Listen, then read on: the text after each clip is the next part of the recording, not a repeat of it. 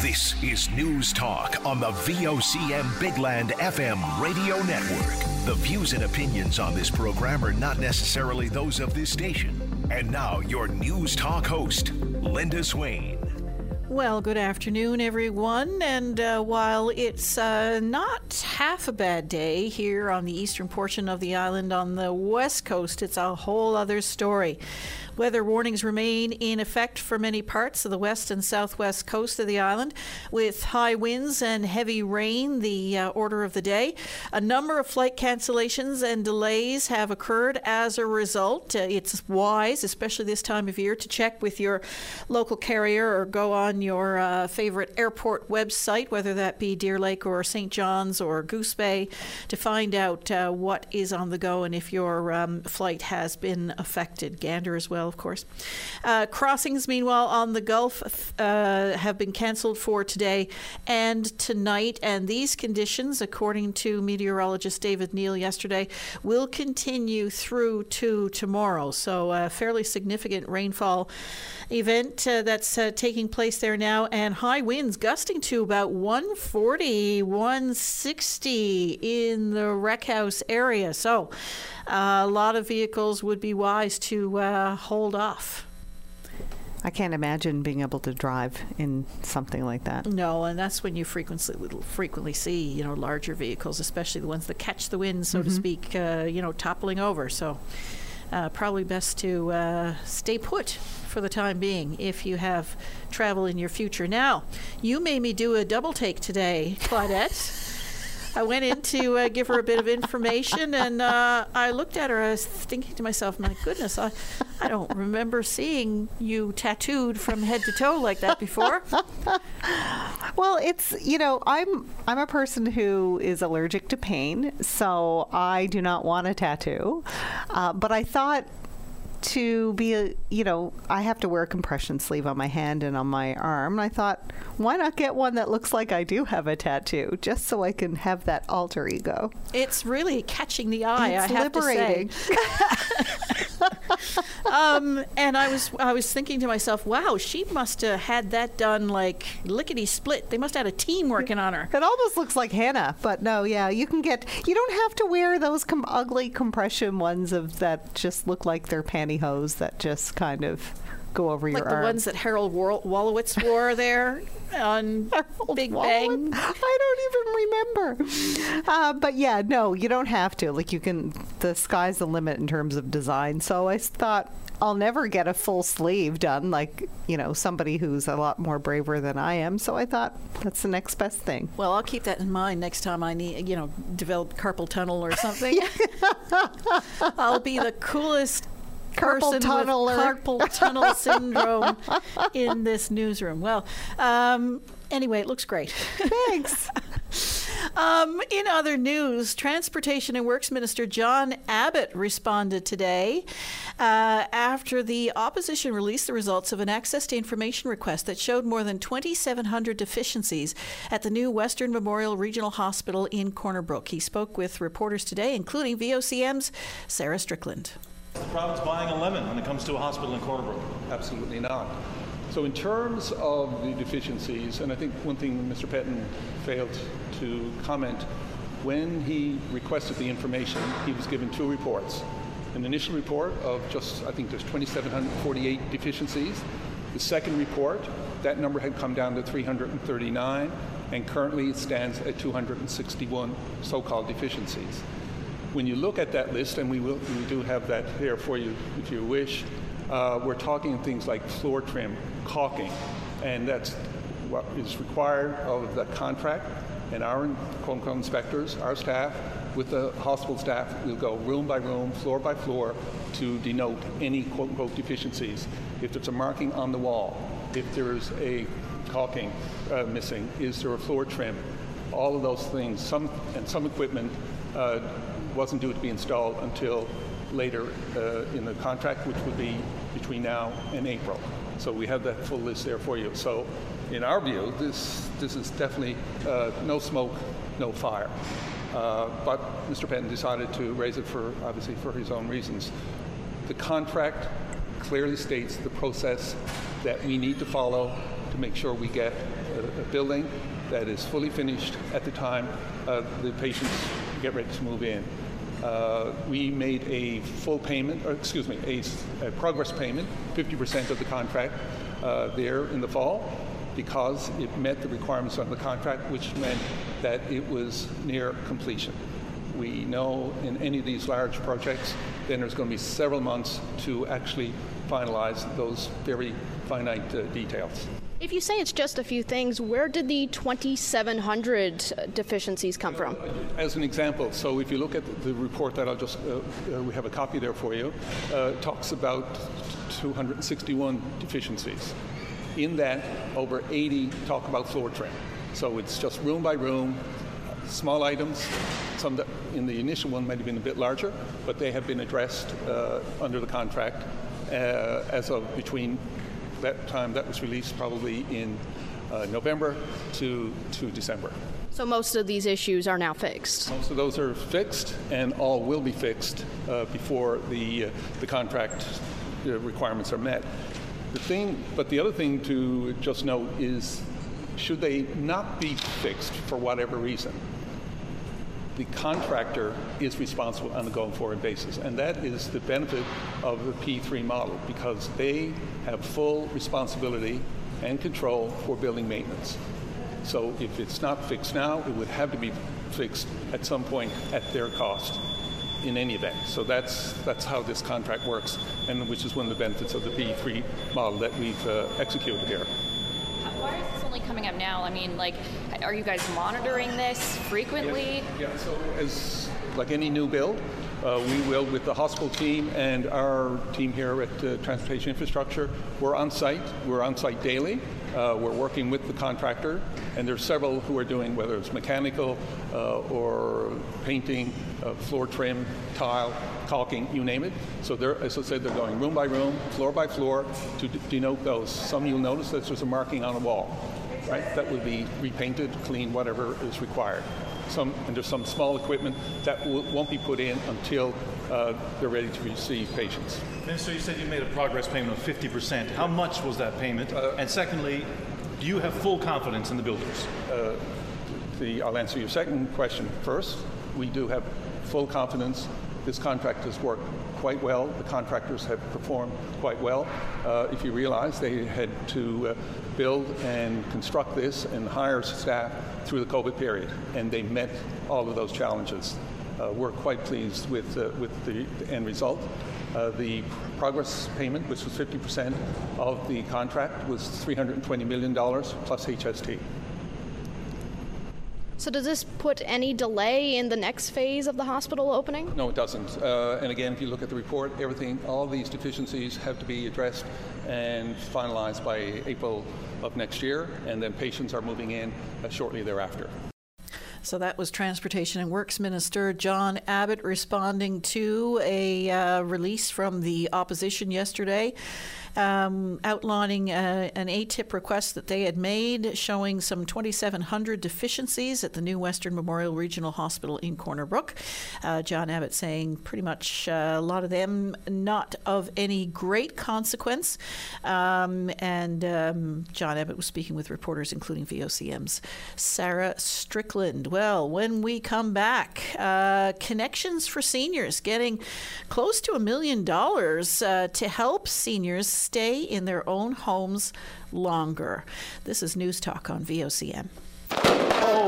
Ring in the new year with a special edition of the Irish Newfoundland Show, 9 p.m. New Year's Eve. We're back. Well, Connections for Seniors getting a $900,000 funding boost from the federal government to help seniors stay in their own homes longer. Federal Minister of Seniors, Seamus O'Regan, announced the funding today. Here's some of what O'Regan and Executive Director Mohammed Abdallah had to say today. Come away from a tour of the deanery here and what you're going to do with it, to come from just paying a home visit to a senior who you're helping out, it's overwhelming. And it's marvelous. And this place, I think, has been here 140 years, the deanery itself, built in 1884. I think when it's done, this is going to be transformative, not least of which for the 35 seniors who will need it. or who do need it. The room we're in now is going to be an event and dining space, and there's also going to be space for staff, because taking care of those who care, I think, is really important too. I think people in the city, myself included, will appreciate this building and will appreciate how it's now being used for seniors. I think this is fantastic. Nearly 1/4 of Newfoundlanders and Labradorians are seniors. I've told some of the crowd on the mainland that I deal with, if you want to take a time machine, the future is Newfoundland and Labrador. And that's the challenge that we face, that half our population is 50 and above, and a full quarter are seniors. So we have a wonderful culture here, and we always have, of looking after our parents and our grandparents. It's what we do. It's who we are. But as with everything, we always have to make the extra effort to make sure that everybody's covered. My job as Minister for Seniors is really about dignity, I always say, and making sure that seniors can age in health, in safety, and in dignity. That comes down to choice, and to inclusion, and to affordability, and to community. That's what Connections for Seniors is about, and that is why I'm very happy to be here. In 2021, our government started a program called Age Well at Home. We put aside $19 million to support organizations that are helping seniors in their community age at home, in their communities. Now, I am here to announce we are investing $39.6 million to fund 71 more organizations right across Canada. And $800,000 of that is going to Connections for Seniors right here in St. John's.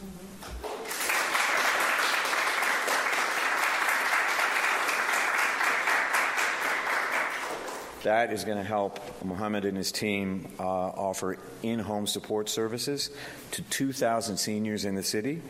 Things like meal deliveries, housekeeping, transportation, and what every townie longs for, snow removal. These sound like everyday things, and they are, but doing little things to help people thrive means a lot to a lot of people. Good morning, everybody, colleagues, friends, and I'm Mohammed Abdallah. I'm the co-founder, ED, and representative today for Connections for Seniors. First, I would like to extend a warm welcome to Minister Regan, of course, and MP Joanne, aka longtime colleague. Your presence really underscored the significance of today's event and the fund that we have received. It will make a lot of difference going on in the next few years for seniors in our community, and hopefully extend that beyond those 2 years. Today marks a pivotal moment for our organization. We are thrilled to announce that we have received the generous funding via Age Well at Home initiative that will enable us to develop and enhance our key programs: transportation, food security, volunteerism, and social enterprise. Our transportation program has been running for about 3 years. But it has been embedded in all our other programs, but now we'll be able to add accessibility to it. That fund will help us drastically to have actually an accessible van with wheelchair accessibility and help a lot of the seniors that the transportation cannot cover with our program, and a gap can be created. So now we're more inclusive as we move forward to support seniors in the community.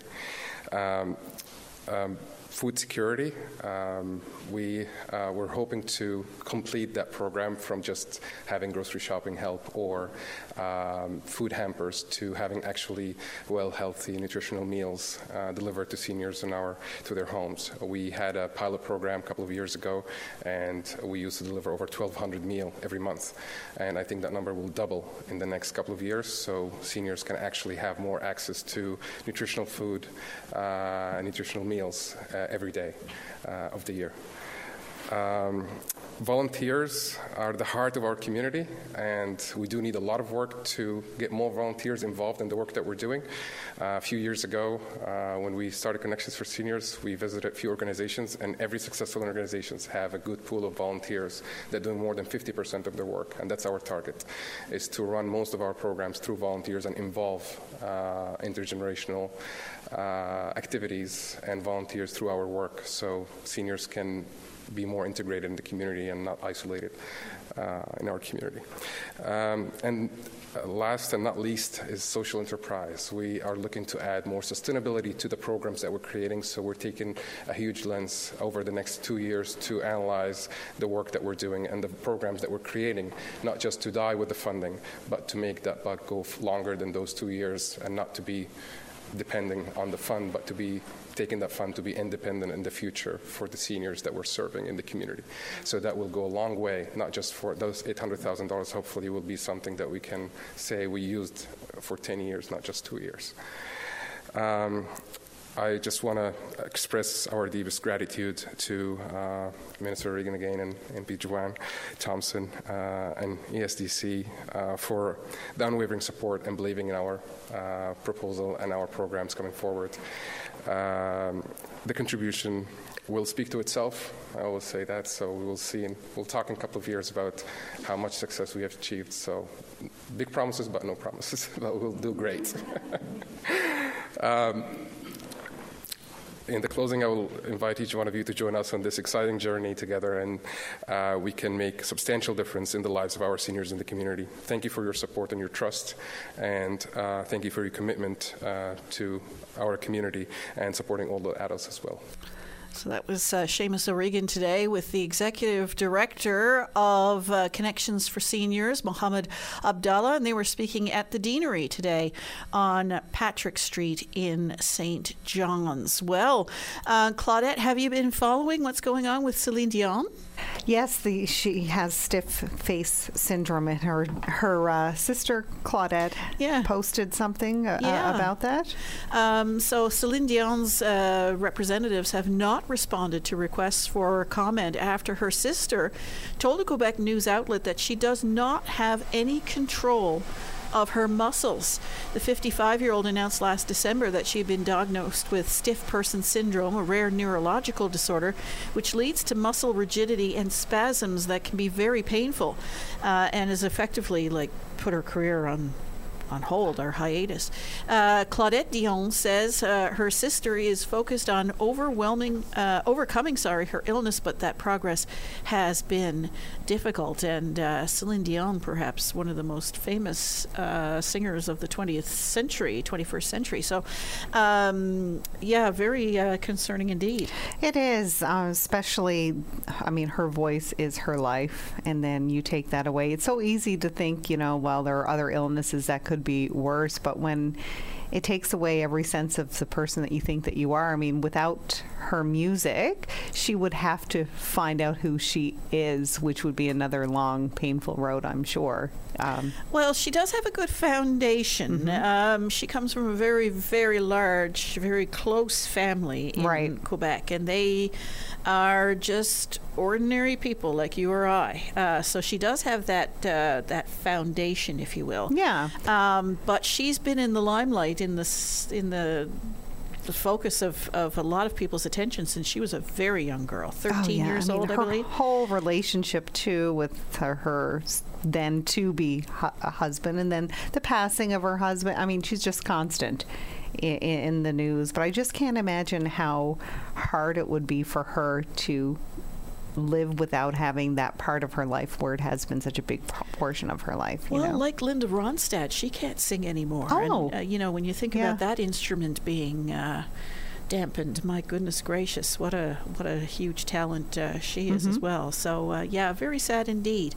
And so a lot of people watching her progress, if you will. Yeah, because she's hoping for her progress. I'm sure she's doing everything possible that she can to keep up for as long as she can, because it's going to be pretty hard for her to turn that around, I think. But Yeah, and I'd never heard of this particular illness. I didn't either until she was diagnosed. Yeah, one of those rare ones that only come to the fore when someone, with a voice, so to speak. Yeah, I don't know if it's 1 in a million or 1 in so many million. It's that rare to be able to get that particular disease.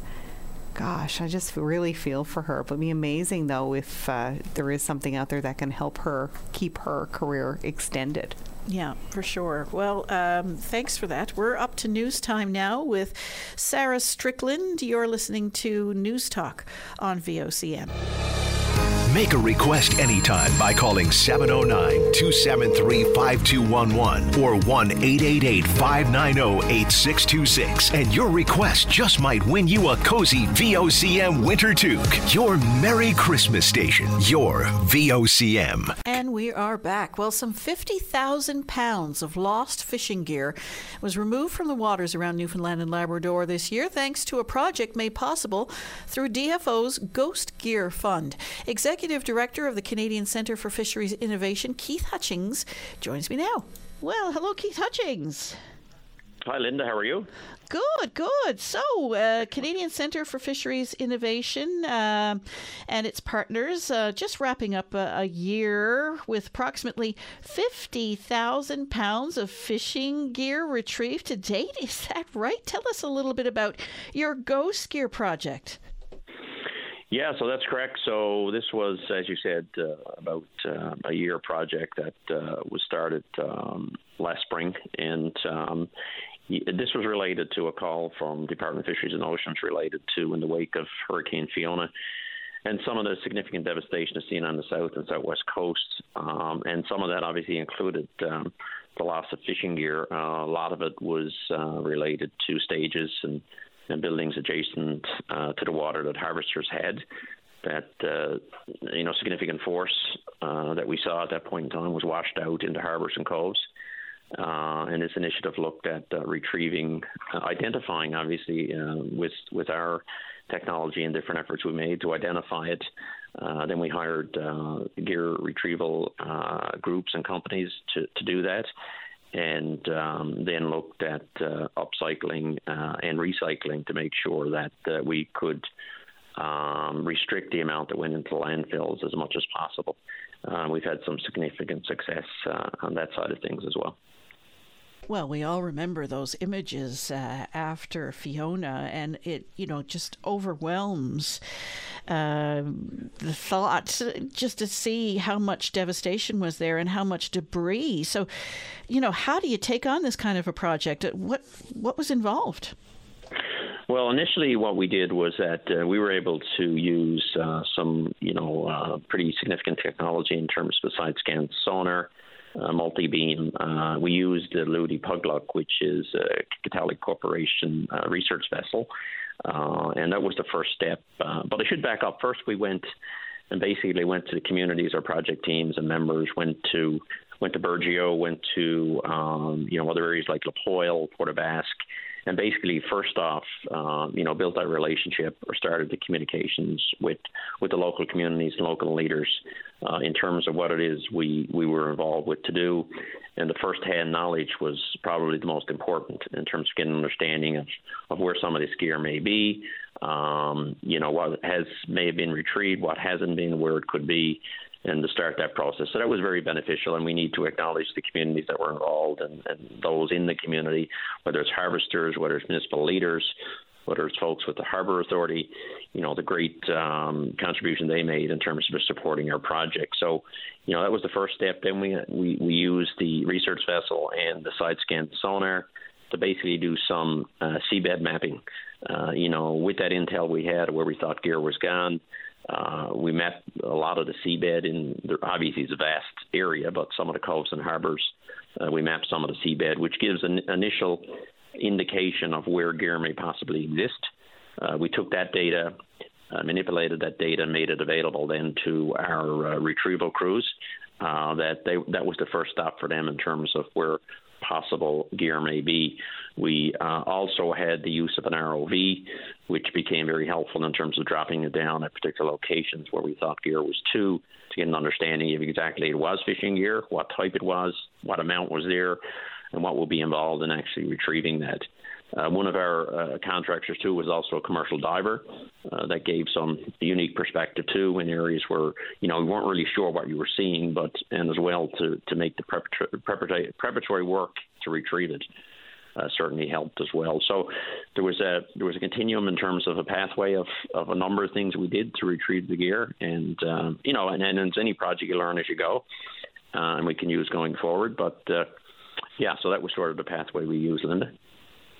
And some of this gear, of course, was washed out to sea from sheds and the like. It had been stored and, represents, I suppose, a huge economic blow to harvesters. Were you able to reunite any, harvesters with gear? Yes, good question, Linda. Yeah, so we worked with the local harbour authorities as well in the region, and any gear that we recovered that was marked or was possibly viewed as reusable, the Harbour Authority would take control of that and would try and return it to the local harvesters, and or if there was gear that could be reused, to connect that to the fishing community as well. We did have some gear that we recovered that we could return, or the Harbour Authority could return to actual harvesters. I don't know what the percentage was. It wasn't a high percentage, but a lot of this gear, based on being washed out, was damaged, and a lot of gear entangled as well. But from our point of view, once we retrieved it, we also had groups that we work with. The Atlantic Healthy Oceans Initiative out of Grossmoorn were a valuable partner in terms of overseeing a lot of the activities we did, and they had their crews that actually, once it was retrieved and landed, it was separated. So obviously from a recycling point of view, there's various manners in which that needs to be prepared to be recycled. So whether there's lead line, obviously that needs to be taken out, whether there's certain plastics that need to be separated. So there was significant work that was done by our partners like Ahoy in terms of doing that activity so we could get it to recycling and, again, not going into landfills. So this was an extraordinary circumstance, of course, but there's ghost gear all along the coastline of Newfoundland and Labrador. So are you continuing this project? How is that working? Yeah, so, in that comment you make, Linda, obviously some of this, or a lot of it was related to Hurricane Fiona, but as you had indicated, we identified gear, too, that I think we're confident saying wasn't part of that activity and wasn't the origin of that gear being in the water. So there was other activities or other events over the years, that had transpired that had resulted in gear being lost. So some of that was retrieved as well, as it would be, as you obviously, used side scan sonar, used ROV, use other things that were available to you to identify the gear. So, yeah, there was all types of gear, and obviously it wasn't all fishing gear that was seen either. There was other debris in the water at times. There was other areas that we did, side scan activity, and we didn't see any indication of ghost gear. So, all this seabed mapping and the intel that we developed and collected, all that will be going to DFO at the end of our project. So, there's valuable information learned about where ghost gear is, but there's also valuable information about where it is not and where it, areas do not have ghost gear. So all that is very important information in terms of the ecosystem and management and overall feeding into resource management, I guess. But in regards to future projects, I guess that's DFO in terms of going forward. This project would end as of March 31st, and then future funding, the investment that DFO has made in this is significant. And in terms of the expertise and knowledge we've developed now, CCFI, and with our many partners, and with the technology we now have available to us, we're well suited moving forward, to do not only in that region, but other regions around the province for sure. So, you touched on it there, but what's the ultimate goal here? Are you hoping to be able to take this information and use it to, develop more projects? Yes, definitely so, yeah. As I said, the methodology we've developed now with this project and the vast amount of partners that we've worked with, whether it's Ahoy, whether it's some of our folks that we had hired for retrieval, and developing that expertise with the research vessel, Kilitali Corporation, Spark Subsea, and Clean Harbors Initiative. Those were two companies that we use for retrieval. So we have a great base now to move this forward and to use our expertise, in other parts of the island as well, and work with other groups. Hutchings, I do appreciate your time. Thank you very much. Linda, thanks so much for your interest, and any time certainly to discuss the project and what it may look like going forward. And Keith Hutchings, of course, is the Executive Director for the Canadian Centre for Fisheries Innovation. And you can see that story up on VOCM.com tomorrow with lots of great pictures.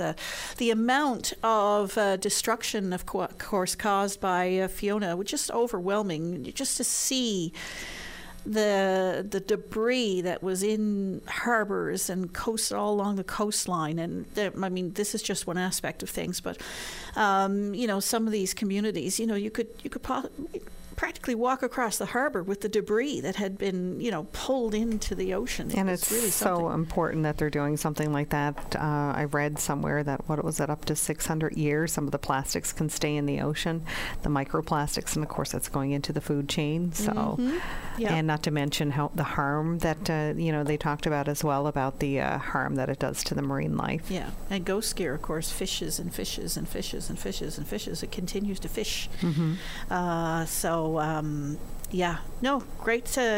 Great innovation there. Very interesting indeed. 50,000 pounds, just imagine. Well, it's been quite a busy year for the Department of Industry, Energy and Technology. We're going to check in with Minister Andrew Parsons when we come back right after this. This is News Talk on VOCM. Stay informed and have your say on the news of the day with your VOCM. Join Linda Swain weekday afternoons from 4 to 5 p.m. for an hour of talk and discussion with decision makers and listeners like you. News Talk on your VOCM.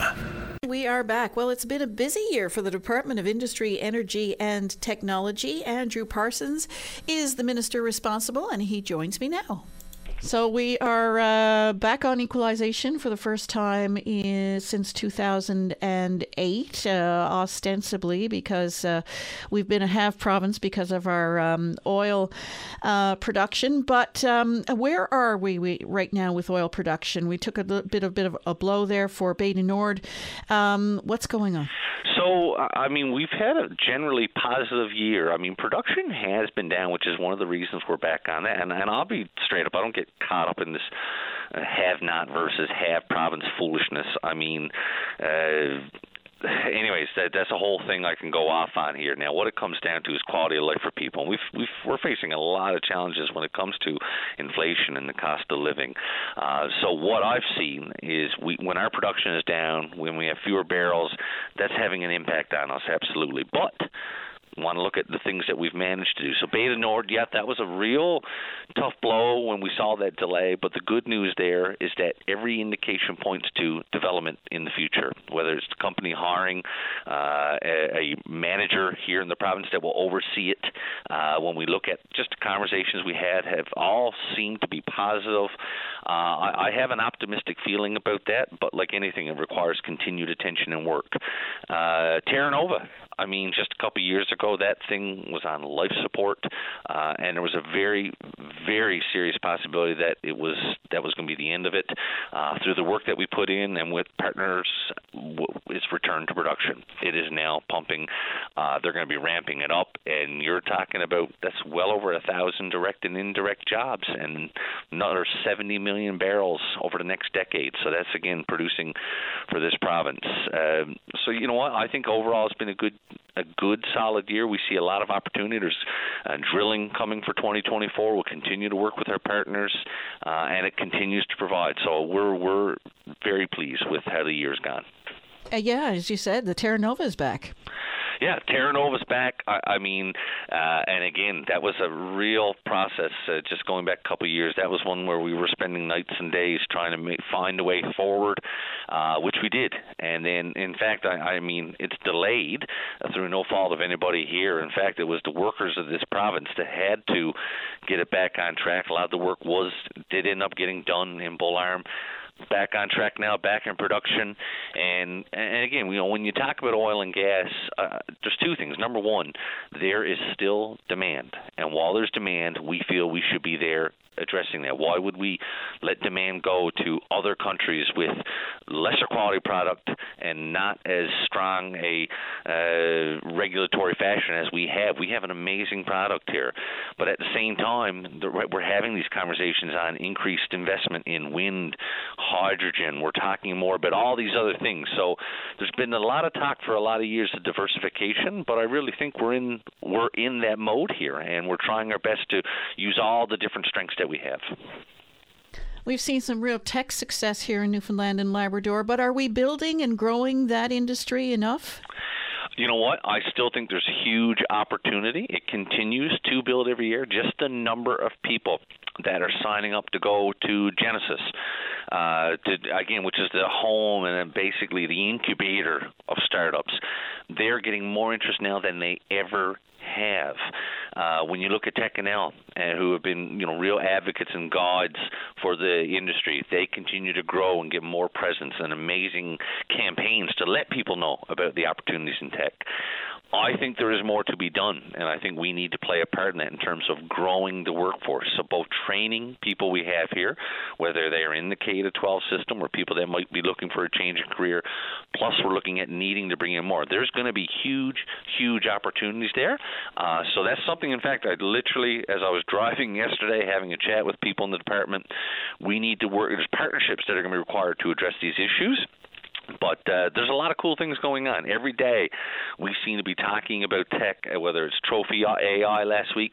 I just had an email from that announcement from another young entrepreneur in the province doing some tech that's involved with the music industry, heard the announcement on VOCM, reached out, and we're having conversations there now. So it gets me super excited to see young people coming up with new ideas and wanting to grow them, and we need to be there to help them.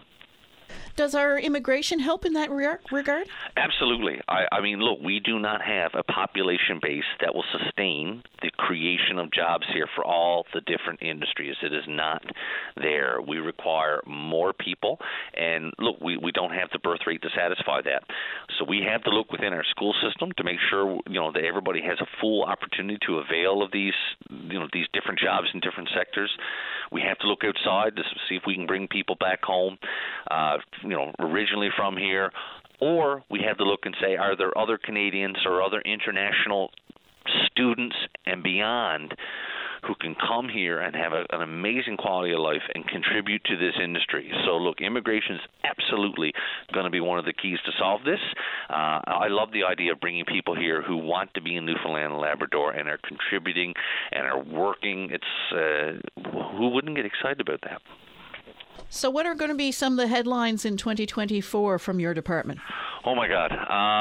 Well, what I would say is that we have a number of different things that we're working on. I mean, and sometimes it takes a while to sort of get the headline that comes from work you did a ways before. We've had some different programs. One of them we just created just this summer called Job Accelerator and Growth, JAG, which is about creating investment here. So we put that out there. We communicate it to the business community, and hopefully I'll see an announcement on that sometime in 2024. You're going to see lots of announcements coming from the different supports we provide, whether it's Green Transition Fund, business development. It is amazing how many communities, startups, new and older companies, and people that we're supporting through here. I'd like to do a little more to get that awareness out. The RISE program, just trying to take young Newfoundlanders and Labradorians and give them opportunities elsewhere. We've had unprecedented interest in that. So I don't have any specific headlines, but my thing is that we're going to have a hell of a lot more wins than we ever have losses. There's going to be a lot more good news than bad, and that's the way to keep it.